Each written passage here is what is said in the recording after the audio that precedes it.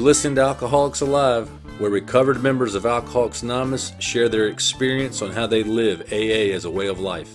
None of our participants get paid or speak for AA. Here are your hosts, Shank and Wayne.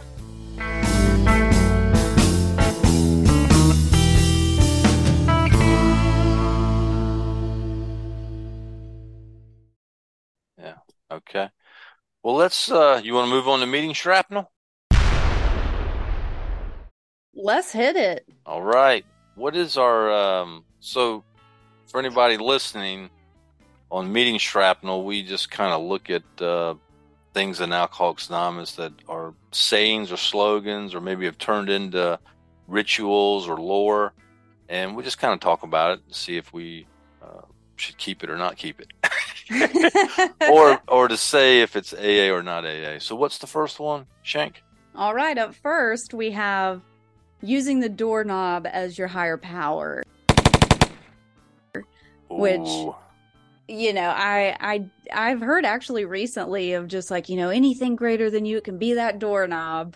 We heard that the other night in the meeting, didn't we? In the home group. Yeah. We did. And I'm just like, I'm going to go up and touch that doorknob. It seems too personal. I don't know. It seems like odd. A little.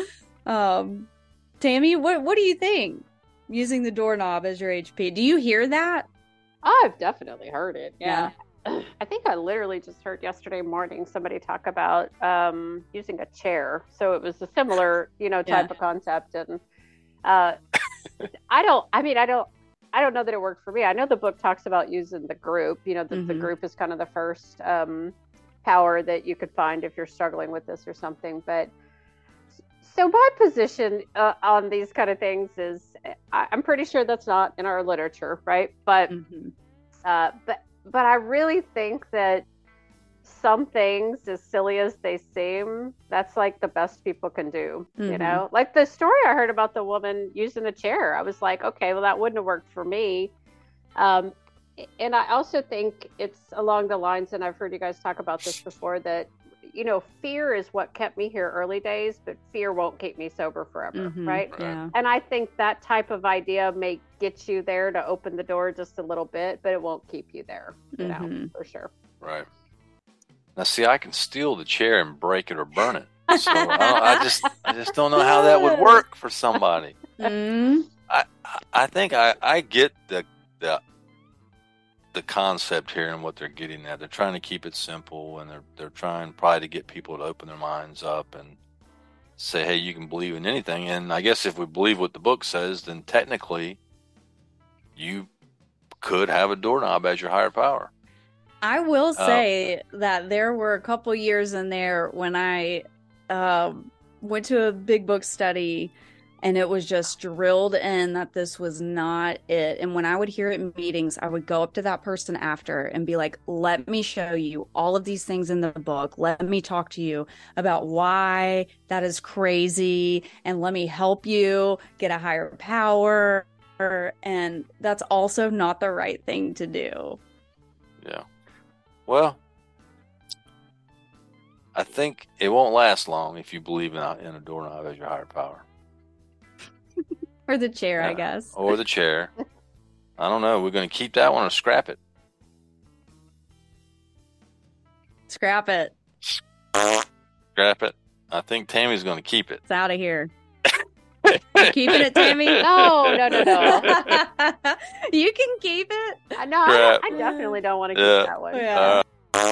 All right. Hey, what if we think it's time to move on to meeting Shrapnel? Yeah, so you brought up a good, I wanted to bring it up earlier, but, talking about the allergy, for me personally, when I arrived in Alcoholics Anonymous, I did not care if it was hereditary, if it was an allergy. I didn't need to know any of that. I knew that I had it. So moving on, what do I need to do? But one of the things that I hear often in AA meetings is, well, your disease is in the parking lot doing push-ups, waiting for you. And where in the book, Wayne, does it talk about the disease? That's a good question, Shane. It does not. As a matter of fact, the big book never mentions the word disease as it relates to alcoholism. It does say in resentments that that we have a spiritual disease that's referring to resentments, but it refers to alcoholism as being an illness or a spiritual malady. So John? there's really no anything in there about the disease. So I think sometimes we use that term to scare people, and that sometimes people will use the term disease when it's really just their selfishness and their self-centeredness.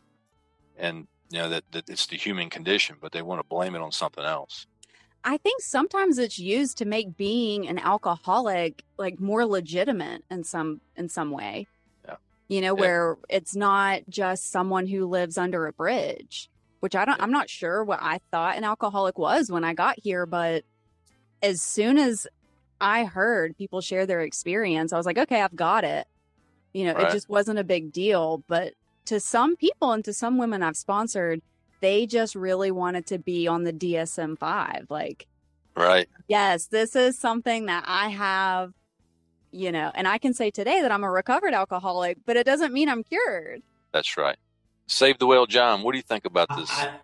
I really just want to start off by thanking, I'm really grateful for old timers like Wayne here, who pointed out to me early on that nowhere in the literature does it say that alcoholism is a disease, because now I can't go a meeting without hearing somebody call alcoholism a disease and immediately judging them and thinking they're a terrible member.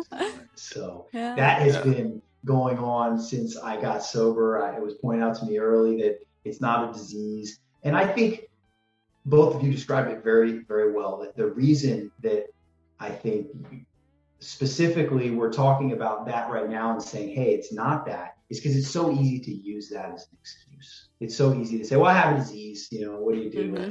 What do you do? I'm just gonna give me your money, My disease made me do it. Screw you, what do you do? I'm like, sorry, I robbed you again. What does that even mean? Like, so don't go outside, or like have a sober buddy with you, a sober liaison at all times, so it doesn't jump out and get you. Like, I don't understand the meaning. Yeah, I don't know. I heard some dude give a talk at 24's old home group. I got to say this. He gave a whole talk on this term, dis-ease. Yes, you do hear that a lot. You remember that 24? Yeah. I'm ill and I'm dis-ease. I'm like, what the hell is he talking about? I have heard that, the dis-ease. I've heard the dis-ease talk before. That sounds like graduate level, PhD level AA, and I'm happy to not be there. All right, we're going to so we're going to scrap this one. Let's do meeting shrapnel. So the first meeting shrapnel, Otis, is the term, it's a selfish program. Me.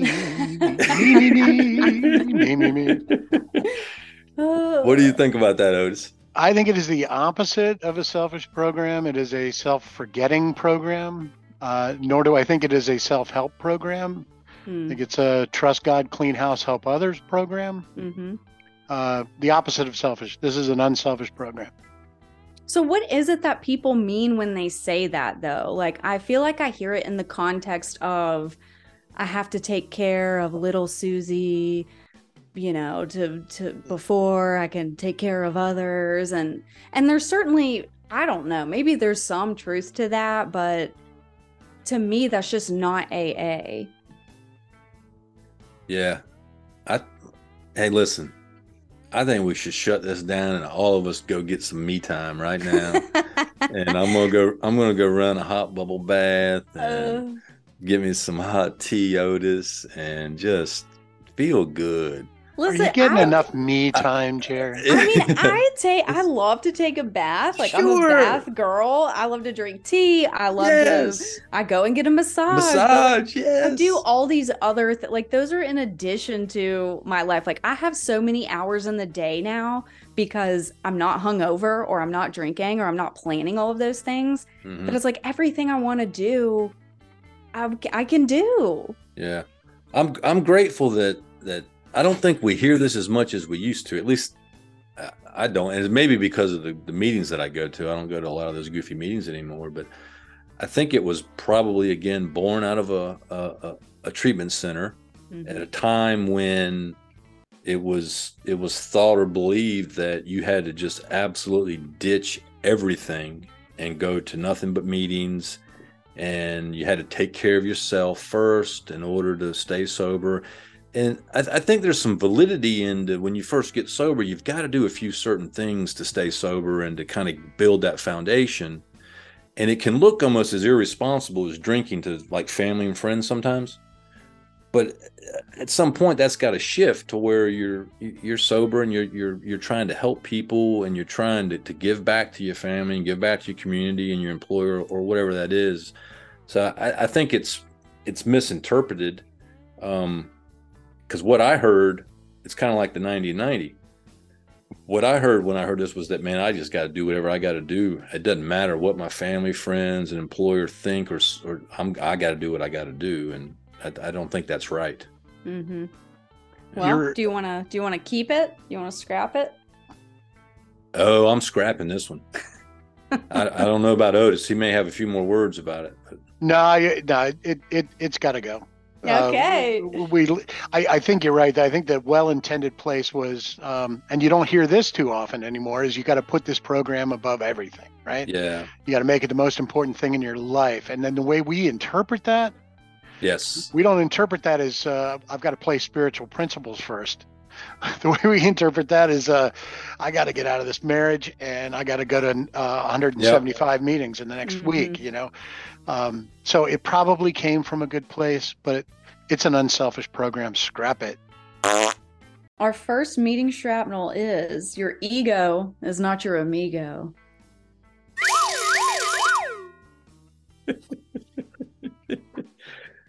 So we do have some meeting shrapnel that's very popular and you hear it a lot. And we do have some that we've started to kind of include that may not be quite as popular things that you hear a lot. But this one here is probably one that not everybody has heard, or maybe you have. What do you think about that one, Doc? Your ego is not your amigo. Have you ever heard it? I have not heard that one. I'm in Atlanta area now, and that's a new one to me. I know the book does not have anything. The 12 Resolve mentions ego a lot more, especially the fifth step talking about ego deflation. Not a whole lot is good said about it, but so I don't think I'll ever be using it. But yeah, not a lot of good things. We're trying to get rid of the ego here, ego deflation. So I'm not a fan. I get the phrase, but I won't be using it. So Shane, aw, man. So what is it saying? That I guess your ego is not your friend? Yeah. Shane? Is that what it's saying? I would assume so. Just, don't listen to your friend, your ego. Don't listen to that little Susie voice in your head that says it's okay to steal out of the seventh tradition basket. Well, that's right. So it's an accurate statement then, right? Your ego is not... for sure. Of course it's an accurate statement, I don't need to be doing anything based on ego, truthfully. That doesn't mean I never do, but... Right. Have you ever heard anybody say it? I have. Yeah. I sure have. And when that person says it, whoever says it, I believe it to be true as they say it. Right. I'm like, that is a true statement. I don't know that it's that helpful. It's probably not that helpful. It's just to me, it's one of the goofiest sounding ones that we've brought up. Yeah. It's pretty hilarious. And you could see one of those slogan slingers in their talk. Just it's yeah, you've seen them slogan slingers. Nice. Yeah, right. You know a couple of them right off the top of your head. Yeah, but you could see this would be one that they would definitely throw into their share. Ego for is not sure. your amigo. For sure. Yeah. So Scrap it. Scrap it, doctor. Scrap it. All right. What's next? Next, we have It Works If You Work It. Ooh. What you got, Jay Wayne? Oh my goodness. I know I've said it probably thousands of times. It's dumb though. I mean, it's like, I don't know. It's an accurate statement, but what are you working? It works if you work it. I think it's just another kind of a juvenile treatment center statement that it's not. It doesn't provide any value to anybody. You know what I don't like about It Works If You Work It is after you say the prayer and people yank on your hands and they say it. They're like, it works if you work it. And you I don't live it like every that. day. Hey. I don't like that. Don't yank on my hands. I don't like it. Yeah. Debbie, what do you think? Grab it. Oh, yes! Nice! That's decisive.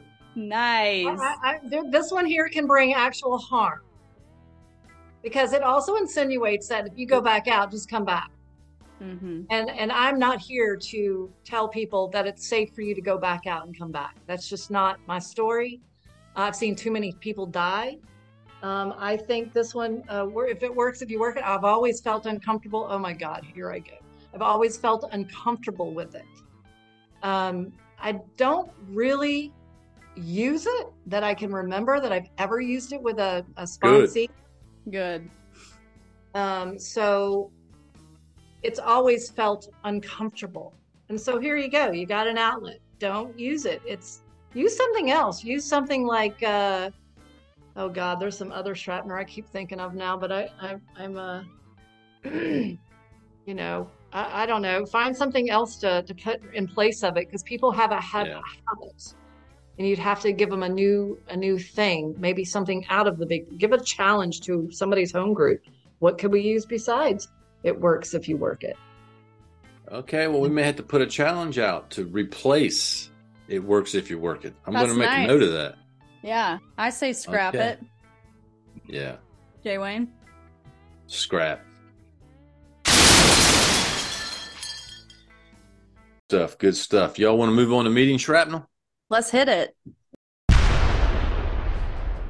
What do we got first, Shank? All right, meeting Shrapnel number 1. Graham, my disease made me do it. My disease. What disease would that be? So, I mean, the first thing I've got to say to that is our literature doesn't talk about a disease. It talks about an illness. And I don't know if that's important, but maybe it is, maybe it's not. So, this idea that my disease is separate from me, the book says that disease centers in my mind. So I might be wrong, but I think my mind is inside my head somewhere. That's typically where humans think it is. So this idea that I am some poor victim that at any moment could be this disease that's outside doing push-ups, or it's in the bushes hiding, it could leap on me, take me over like some kind of demon and get me to do something I don't want to do, like drink or drive a car into a crowd of people or just something crazy. You know, it's really absurd. And what I've found over the years is when people are saying that, it's usually yet another way that the alcoholic has found to avoid responsibility, taking responsibility for one's own actions, especially bad actions, as other people might perceive them. Usually people say that for a long time in AA, my morals, this is after I got sober, my morals operated at the level of, can I get away with this? Mm-hmm. And that was really my moral code. Can I get away with this? Is anyone going to see me do this? Especially people in AA, because I want to look good to them. Uh-huh. So, yeah, my disease is outside doing push-ups in the parking lot. It's nonsense. It's absolute nonsense. And it must have come from some treatment center, but it's dangerous. For me, that idea how I have no power over that disease and it's just going to get me, and again, it is a guaranteed program of action. It's not a lotto, it's not a game of chance. If anybody with alcoholism comes to AA and does these actions, then the result is that they can be recovered from alcoholism. Yeah. I've seen it with my own eyes.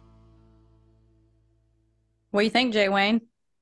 Well, my thoughts on this one. This is probably my least favorite. I think we may have covered this on episode 1 with just me and you, but yeah, I mean, the book never calls alcoholism a disease. There actually, I meant to bring a copy of it, but there's a letter that Bill Wilson wrote years ago on why he never called the illness a disease, and so he explains it, that he never referred to alcoholism personally as a disease. I won't bore you with that, but I mean, disease implies that you can take a pill or have a procedure and fix it, right? You can talk to current medical folks. They're never taught that alcoholism is a disease in any of their classes. They do call it a disorder. So, I mean, the idea that we're dealing with some kind of disease just is just ludicrous to me. I think it was really popular when I got sober for people to say it. I think it came right out of a treatment center, and to me, it's just an excuse people use for their own selfishness and self-centeredness. They use it as an excuse for inappropriate behavior, and they use it, just as I think we should completely and utterly scrap it. But Shank, you got any thoughts on it? Listen, I don't really care. Yeah. When I don't care. Is alcoholism a disease? Okay. Is it not? Okay. Either way, I still have it. And either way, I still have the solution. So I don't know. When I was in treatment, they told me a lot of things. Chalk talks, Father Martin, charts of the body, how drugs and alcohol break down in your body and brain, and all that was all fine. It was, thank you for the information. I have the solution, and it's the book Alcoholics Anonymous. So to me, it just doesn't really make a big difference. Scrap it. Get it out of here. Scrap it. Graham, what do you think? Did your disease make you do it? I think it's a vulgar display of ego, and it has to be scrapped. Yeah, it works if you work it. So let's what's our first one, Shank? All right, meeting shrapnel number 1. My worst day sober is better than my best day drinking. Oh my God. Steph with an That's F. sad. What do you think? I think that is a damn sad proclamation right there. If you did not have fun when you were drinking, you did not do it right. I don't know. I've heard that one always. And I always, there was a time I went along with it, to be perfectly honest with you. I was like, that's right. But I had some really awesome times drinking. And I've had some real shitty times in sobriety. So, yeah, that's just. B-Bot, what do you think? Well, you already know what I think about it, but I'll tell you, I don't, it's just inaccurate. I mean, I understand the idea of my life today is way better than it was. Mm-hmm. Is way better sober. My life in general is better sober than when I was drinking. There is no doubt about that. I would go along with that all day long, but the idea that my, what is it, worst day sober, yeah, it's better than my best day drinking. It's just not true. I had some really good days drinking. I had some fun.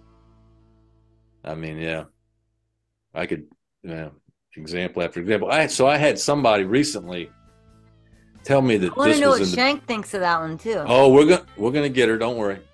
Get her. I recently had somebody tell me that this was in the book. Or that What something book? similar, the book Alcoholics Anonymous. So they referenced Fred and said, well, Fred said it in the big book. I'm like, well, I don't think he did. So I've got it here just in case that guy's listening. Here's what Fred said. My old manner of life was by no means a bad one, but I would not exchange its best moments for the worst I have now. That's a little different. It's a little different. Yeah. Yeah. Plus, we don't know if Fred ever stayed sober. So, I mean, what? No. Yeah, but that's different than what that saying is. Yeah, Shank, because you that's like this saying one? I wouldn't trade sobriety for my best day drinking. Yeah. That's probably what he's saying, yeah. And that's probably accurate. Yeah. Reverend Shank, what do you think? Well, I mean, I had some pretty bad sober days, especially in my first year of sobriety. Yeah. The thing about it is like when I was drinking, like there were things that were fun that should have been fun, but the way that I drank, like I didn't have a ton of like fun drinking.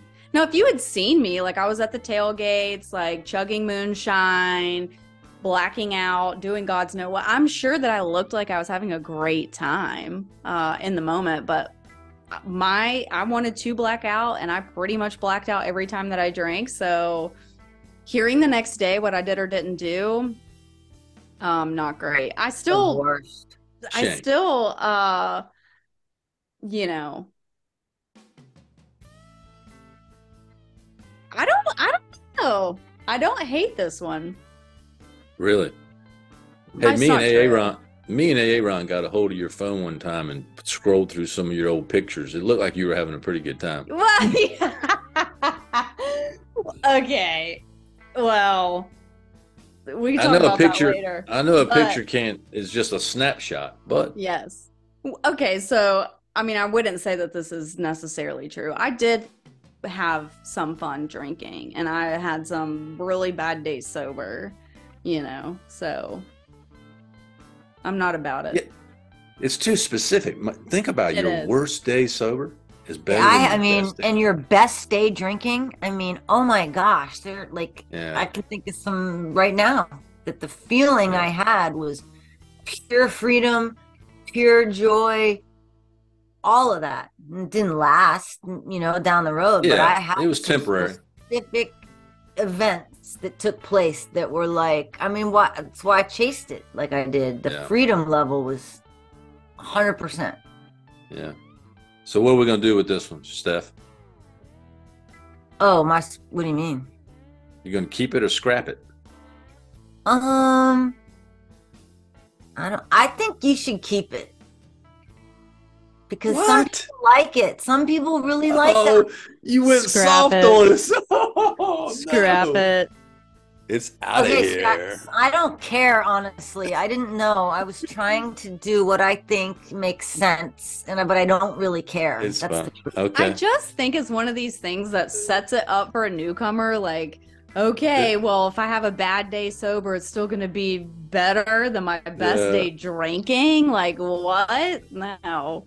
All right, scrap it. I may have been wrong. Now we've had a shift. Now Steph wants to scrap it, and Shank wants to keep it. No, I want to scrap it. Get it out of here. Roll them out. I don't even know what they are. Scrap them all. What's the first one, Shank?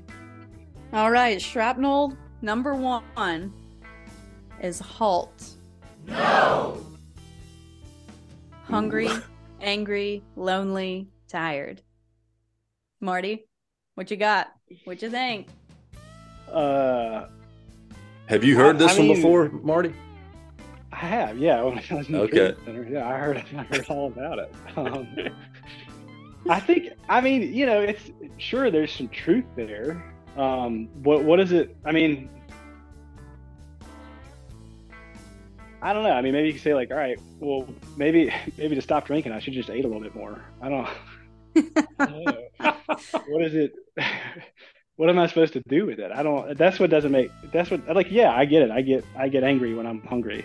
Okay, but what's the action? What do I need to do? Like, where do I? I guess eating is the action. I don't know. I still have a couple of folders in my filing cabinet of everything I did when I went to treatment. And I wanted to be the perfect, obviously, recovered person. So I kept everything. And there were several kind of acronyms in there. This was one of them. And it was in relation to, like, acting out, or like if you're hungry, angry, lonely, or tired, you're probably going to think about drinking more. So you need to always make sure that you take care of those things. Change your playgrounds and play with friends, and like all of that stuff. Chicken wings I ate and I was drinking at the same time. Yeah, it was kind of like it was kind of all tied into one. Like if you're trying to stay sober, and there were other acronyms also, but I hear the hungry, angry, lonely, tired, halt. It's more catchy more often. Yeah. What do you think, Wayne? Halt. Yeah. Don't get too hungry. Well, I don't know. It sounds like some kind of wellness program or something. Hey, is this one in the Living Sober book? Oh, we should have checked. It could be. I swear, I think it is. I know Marty's a fan of Living Sober. That thing's got to go. It's got quality material. But anyway, it didn't really help me that much while I was incarcerated, Marshall. Okay, like everything they're suggesting in there, I couldn't freaking do. I was like, who sent me this trash? I don't know. Maybe you should have been incarcerated. I don't understand. Well, there you have it. All right. I think it's, you know what, it's accurate, right? You shouldn't get too hungry, angry, lonely, or tired, but I mean, that's not none of that's going to remove the obsession to drink. So, I mean, if you know what, and actually it ties into the 10th step. If you're doing a 10th step, then, and you're watching for selfishness and dishonesty and resentment and fear, then, and these things cause that, then that's probably your action, is go eat something and take a nap and get into a relationship. So I don't think I don't hear it that much anymore, but maybe. Yeah, I was going to say, I don't hear it. Maybe it's around, but I do need to check the Living Sober book, but even if it's in that, it definitely needs to be scrapped. What do you think, Marty? You keeping it? You scrapping it? I'm going to scrap it. Yeah. All right, Shank, what do you think? It's out of here. Well, remember, it works. It really does. I think that brings us to meeting Shrapnel.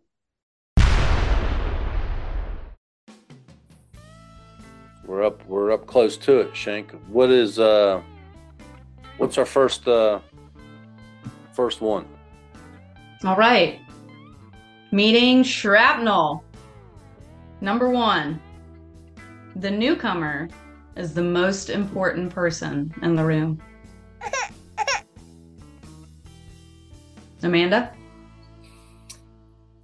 This is probably my biggest pet peeve, whatever you want to call it. When I was a newcomer, I totally agreed with it, right? So it was important. Sure. Favorite thing when they said that. Today, it's the total opposite. I can't tell you how many times I've seen people with untreated alcoholism with 20 years sitting in the rooms, miserable, just restless, irritable, discontented. And to be honest, like, those are the people I run to, man, because I've seen the outcome of that, and it's not good. And unfortunately, Alcoholics Anonymous is filled with them. So I think that's a major, like, I know, kind of maybe the baseline on is it harmful or not? That's super harmful. Untreated alcoholism is rampant. Doesn't matter how much time you have. I think the newcomers are almost probably in a better position than the people with 10, 15 years with untreated alcoholism. That's my 2 cents on that. Get rid of it. Jay Man, Wayne? Amanda just slammed that one. There's like Love it. There's no wiggle room to even convince her otherwise. Hey, this came straight from Narcotics Anonymous. It's in one of the readings. Oh, it is? And, oh, yeah. Yeah. What? And yeah, it's in one of the readings. Huh. And it's completely inaccurate. How did I not know that? Well, I can send it to you after the meeting here. Yeah, but after all of the times that I've complained about this, and you've never mentioned to me that it's from Narcotics Anonymous. I didn't think about it until it just hit me a minute ago. I was trying to figure out where this one came from, but yeah, it's in there. And it's just not true. I mean, I understand that if they're saying that we need new people to keep the fellowship alive, then I could buy into that. But to say that the newcomer is the most important person in the room, it's just not true for a number of reasons. If you believe in the concept of God believes all people are equal, I would think, and that that we're all equal. If you believe in our traditions, the first tradition basically says that we're all equal and we're all unified. And my experience is similar to Amanda's. I met with a guy last week that's been sober over 20 years. He's in way worse shape than some of the new people I'm working with. And it's just, and we all need help, and we all hope. The good news is we're not all sick at the same time. But thank God. Thank God for that. But it's just a dumb statement, I think. I mean, you don't know who. I mean, we're all important. How about that? You got any thoughts on it, Shank? Or are you gonna?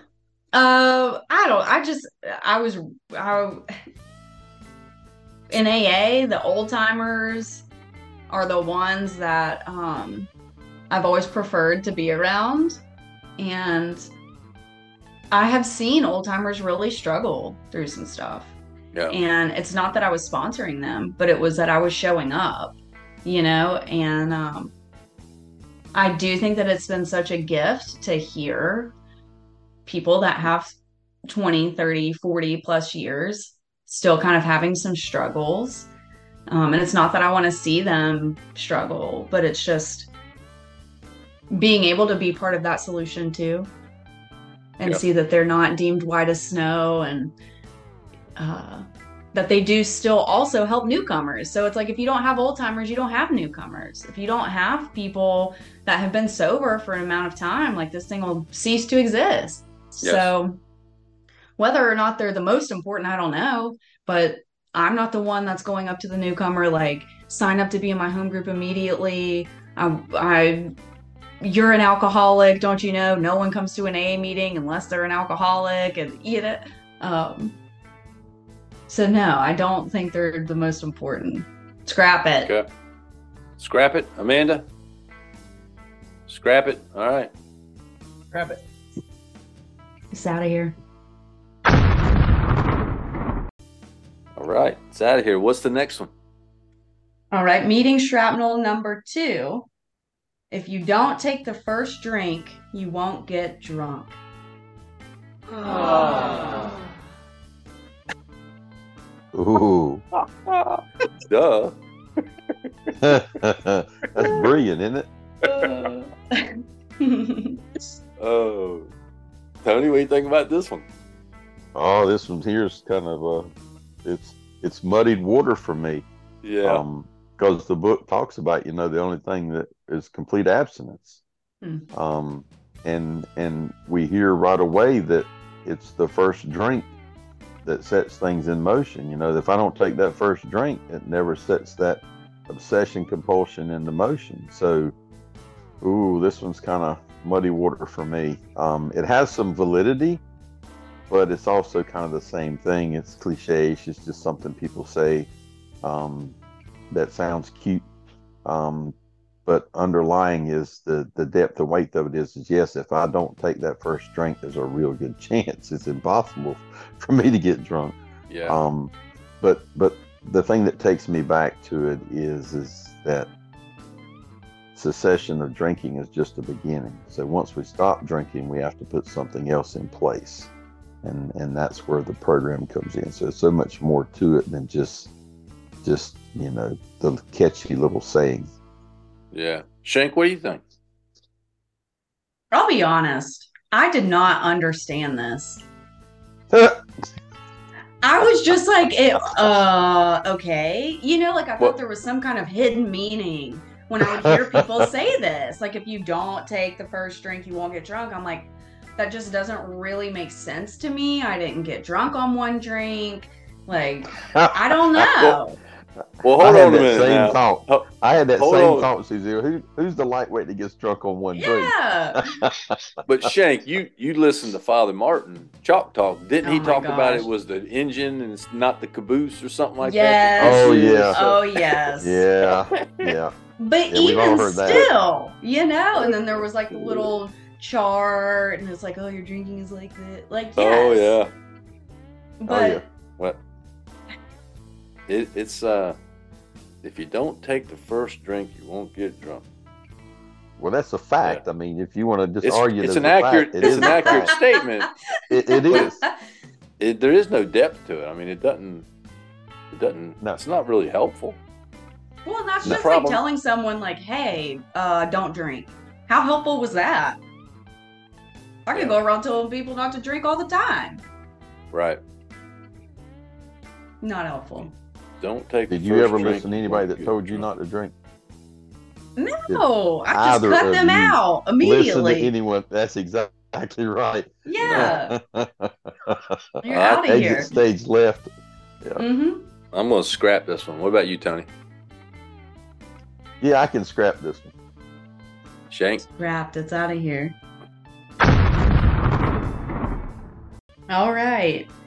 Meeting Shrapnel number 1.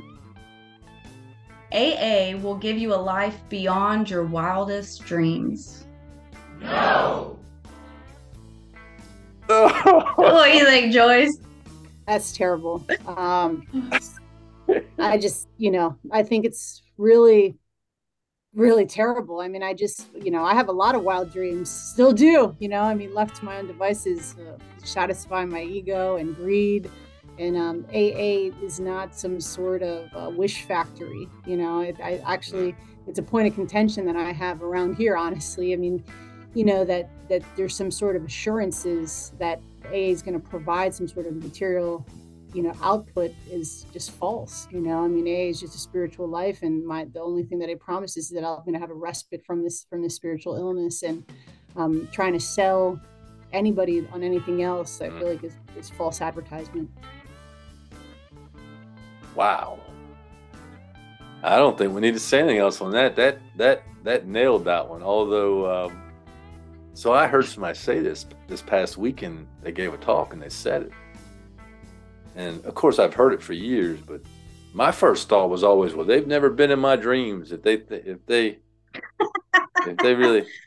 really think this is going to be beyond my wildest dreams, they've never been in my dreams. But it's it's. False advertising is a good way to put it. Yeah, I don't like it. Shank, you like it? I mean, I can relate anything back to what I'm about to say, but it just reminds me of people who were like, I had 25 felonies and then I started working the steps and they all went away. Or people who were like, I wanted, a husband and a house and a this and a that, and I got sober and I got all of those things. And it's like, I mean, okay, but that's not what AA is. Yeah. So I have an amazing life today, but we've beyond got my good wildest lives. dreams. I've had a lot of bad times too. I will have I've had a lot of bad times in sobriety. My first year, I mean, I would say that wasn't ideal. Yeah. Yeah, it does imply, and we do this a lot in AA and just regular meetings, it does imply, hey, just do the right thing and nothing but good things are going to happen. It's just not true. I mean, it's just not true. So, Joyce, you going to keep it or scrap it? I'll scrap that one. All right, I'm going to scrap it. Shank? It's out of here.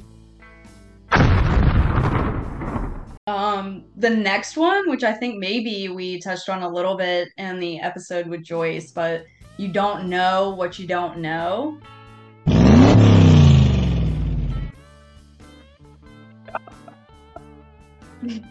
I'm just going to go in quick on this one. I hate this. It always cracks me up when people in meetings talking. I guess it's called the third person, or they'll use their name. Mm-hmm. Jerry don't know what Jerry don't know. Jerry didn't realize when Jerry was sitting in the treatment center that he suffered from a disease. And they told me that I don't know what I don't know. I do think that that's where a lot of this stuff comes from, is treatment centers. I didn't have experience in Alcoholics Anonymous before I went to a 30-day rehab. Right. So I very well could have been hearing all of this and just didn't know. Yeah, you didn't know what you didn't know. There's so much that's written in my first big book that I had in prison. There are like all kinds of quotes.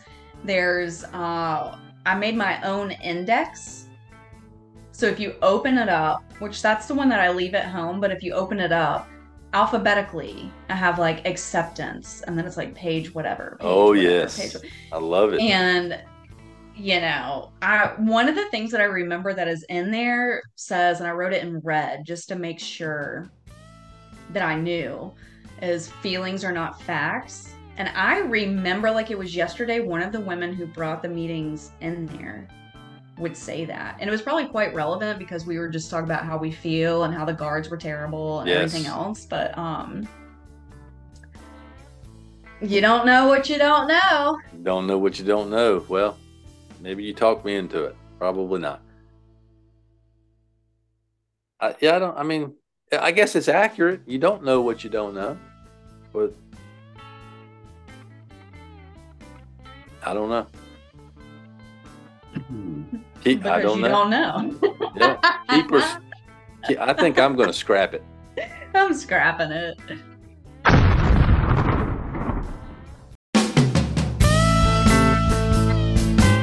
Thanks for listening. If you have a comment, suggestion, or just need help, you can email Shank and Wayne at freedom@alcoholicsalive.com. Remember, we're recovered members of Alcoholics Anonymous, but we do not speak for Alcoholics Anonymous, nor do we get paid. Join us next week for another great episode.